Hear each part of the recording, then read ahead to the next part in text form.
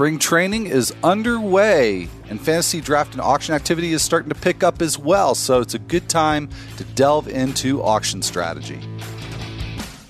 Like death and taxes, Dodger's gonna Dodger. I have not had the 3 cold brews yet. It works great in a fantasy league. I'm just glad I am not at the dentist. Fantasy Baseball in 15 on The Athletic.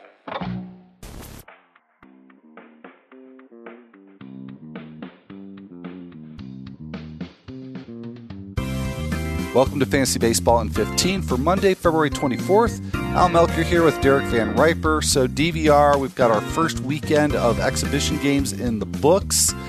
Even as we get in later in the spring training portion of the season, I'm sure you do this too, but I'm always cautioning myself and others to not read too much into spring training results. So I'm going to ask, possibly the most ridiculous question that I'll ask all year. Any takeaways from the first couple of days of spring training games? Yeah, I think AJ Puk just having premium velocity and showing a changeup that he was not showing down the stretch last season. That was one of the takeaways for me from the first couple of days of games so far. I'm looking for process-related things. Pitchers throwing new pitches, velocity changes, hitters maybe working on a swing adjustment. Miguel Andujar hit a home run. That in and of itself doesn't matter, but for a guy that missed most of last season with a shoulder injury, it just makes me feel good to see him out there early in the spring and doing the things he was doing pre-surgery. So I'm looking for just things like that are good signs, but not necessarily actionable in and of themselves. Right. So, there are pieces of data that we can then combine with other pieces of data as we get deeper into spring training. So with pitchers now going really just 1 or 2 innings in a start, there's not too much we can tell. And you probably picked on the one thing that was the most notable, which was the velocity that we saw from AJ Puk. So that was certainly a good thing to see. But we'll certainly delve into that more as we do get deeper into spring training. But let's hit a couple of news items first. And let's start with the Mets, really sort of picking up where we left off on a recent show, DVR, where we were talking about there being maybe a logjam or two of the Mets roster, and this just is going to add to it. This is a report from Tim Healy of Newsday. He talked to Yoenis Cespedes, and Cespedes thinks that on his current pace, he could be ready for opening day. And as it is right now, he's slated to start playing in Grapefruit League games by mid-March. So that's not really a whole lot of runway to get to opening day, but it's a possibility. It's something I didn't really consider as likely just a couple of days ago. So what do you do with this potential news from Yoenis Cespedes? Does this affect anybody's stock in your estimation? I think the big loser continues to be J.D. Davis through the trickle-down effect of having a more crowded outfield with Cespedes likely healthy as the season begins. And I can't emphasize this enough, but Yoenis Cespedes is good. He's been at least 21% better than a league average hitter in each of the last 4 major league seasons where we've seen him on the field. Like, that's a really good player. That's a guy you'd prioritize to have in the lineup every day, but also in the heart of the lineup too. So if he's the player he was before his run-in with the wild boar at his farm, this becomes a situation where Yoenis Cespedes could be a late dart in mixed leagues that actually pays off and gives you a league-winning sort of player. I mean, that's within the range of outcomes. Now, he doesn't have to do that to be useful, but if they carve out enough of a role for him, I can't rule it out completely. I think the one thing we got to keep in mind after the 1-year layoff, we're talking about a guy who's now 34 years old, so the decline could be kicking in. He could be closer to an average type hitter, but he's always had power. He's always chipped in a little bit of speed, and in each of the last 5 seasons we've seen him, Yoenis Cespedes has hit 260 or better. So he's never really been a batting average liability in the last 5 years either. Yeah, well, I think that this is a situation where that term dart throw is probably more apt than just about any other. Because on the one hand, you're right. He has been very good for several years. But I don't know if it's fair to really expect. I know nobody's going to be drafting Yoenis Cespedes, with the very strict expectation that he's going to go right back to where he left off.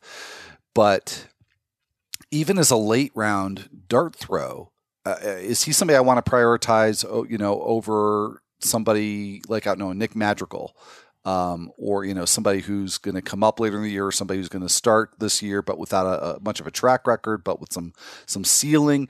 Where does, Cespedes fit in with those kinds of options? Because yes, there's the track record of consistent quality, but there's the 1 year layoff. There's the seriousness of the injury. There is, as you mentioned, DVR, where he is on the age curve. I just feel like the range of outcomes for Cespedes are probably as great or greater than for any other player I can think of top of mind.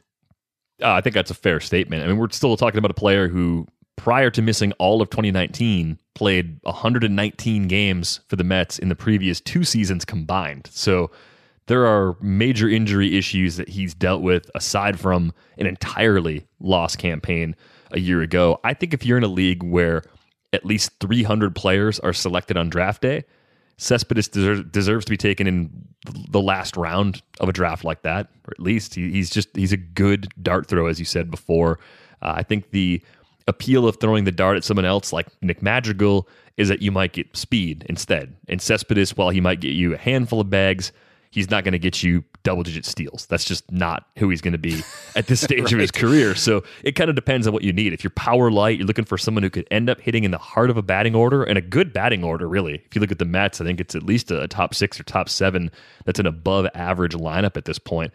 He's one of those guys that could actually be a good contributor, a positive contributor in runs, RBIs, homers, and possibly even batting average as well. Yeah, well, I like that framing a lot because the choices can be a little overwhelming as you get into the final rounds of drafts. And so if you think about it in terms of need, maybe more so than floor or ceiling, that can help you sort through the options a lot better. So I think that's good to think about. And we'll look at some dilemmas now on the pitching side created by some news in regards to the Dodgers rotation. This from Jorge Castillo of the Los Angeles Times, that Dave Roberts says that already this early in spring training, he's made the decision. Julio Urias is going to be in the Dodgers rotation. So a rotation that just a few days ago looked like it could have gone any number of ways. It looks like it's pretty well set now. I would assume that Alex Wood is probably in because we know also from this report, Dave Roberts says that Dustin May and Tony Gonsolin are not going to be in the opening day rotation, and that May well, actually, I should clarify this. Tony Gonsolin, I think, is not going to be in the rotation. But May, if he's not going to be in the rotation, will go to the minors. He's not going to the bullpen, whereas Gonsolin, he has that option where he could start with the team on opening day, most likely in a relief role. But so there's a lot there, but it sure seems like that rotation is probably pretty well locked in right now. So how do we deal with all these players involved? Urias, Alex Wood, Gonsolin, Dustin May. Does this change how you would approach any of them if you were drafting tomorrow? Not really. I think the way this team has been set up for about 5 years now has been pretty consistent. They have a few potential aces up top with Buehler and Kershaw, a former ace in David Price, albeit one who's dealt with some injury issues and isn't necessarily a lock to be 175 or 180 innings the way he might have been earlier in his career.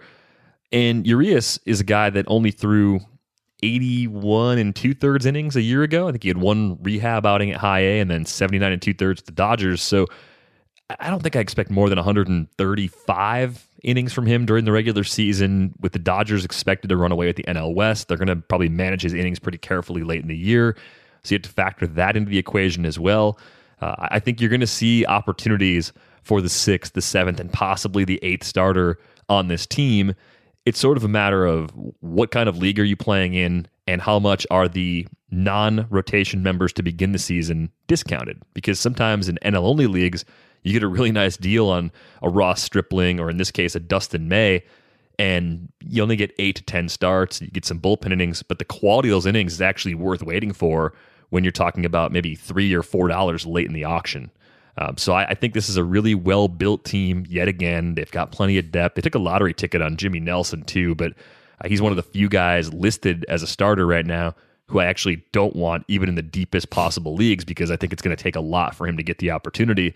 So they just have a few guys that have been hurt a lot the last couple of years, actually, between Kershaw, Price, Urias, and Alex Wood. I mean, Alex Wood's back was a major problem last year, so you have to wonder if that's going to be an issue for him again in 2020.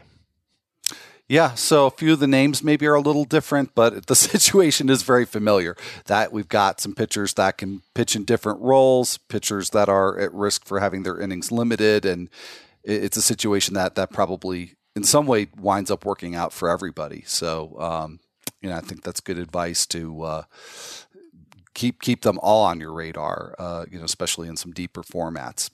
So, DVR, this was a busy weekend for me with auctions. Really, my first really busy weekend in terms of drafts and auctions. I had two of my auctions this weekend. Just completed one a little bit before recording here, and getting back to the Dodgers, one of my auctions was an NL only. It's a CBS Analyst League, and it was really cool because I was able to get Mookie Betts and David Price on my NL only team. That felt really weird. But, I want to talk a little bit about auction strategy. We'll, I'm sure, come back to this topic again and again over the coming days and weeks. But this particular auction presented a real kind of analytical dilemma for me because I went into it with the decision that I was going to try a stars and scrubs strategy. It's a very deep format. It's NL only, knowing that this might not go so well. So the good news is that I did succeed at getting a lot of stars on my roster. I got Betts, I got Price, I got Freddie Freeman, Ketel Marte, Trey Turner, Wilson Ramos, Luis Castillo is my staff ace. So when I look at that part of my roster, I'm like, wow, I did great.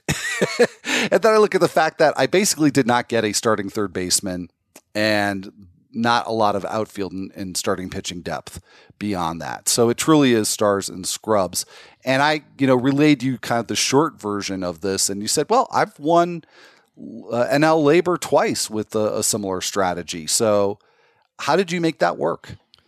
I think the key in mono leagues is if you're going to go stars and scrubs, when you throw your cheap darts at the end of your roster, you need to find guys who end up playing a lot more than people are expecting them to.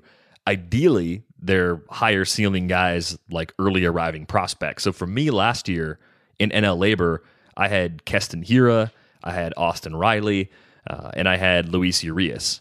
And I think I spent a combined maybe $12 on those three players. And I spent most of that $12 on Urias because I thought he was going to get the most playing time. As it turned out, Hiura, I think, was the most valuable of the bunch.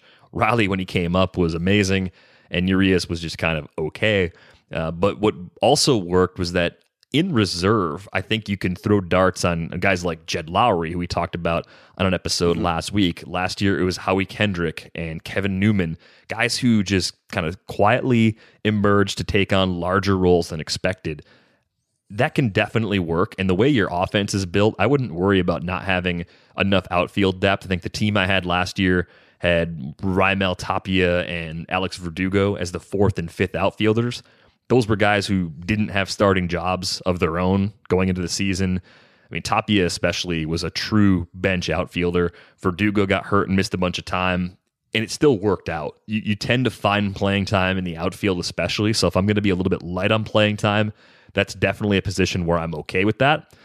Starting pitcher depth is kind of interesting because you can take some chances. You can go after some guys who don't have a job right now. Some of those Dodgers pitchers we just talked about, they fit so well in that format because the 70 or 80 innings you're probably going to get from them, and possibly you get more.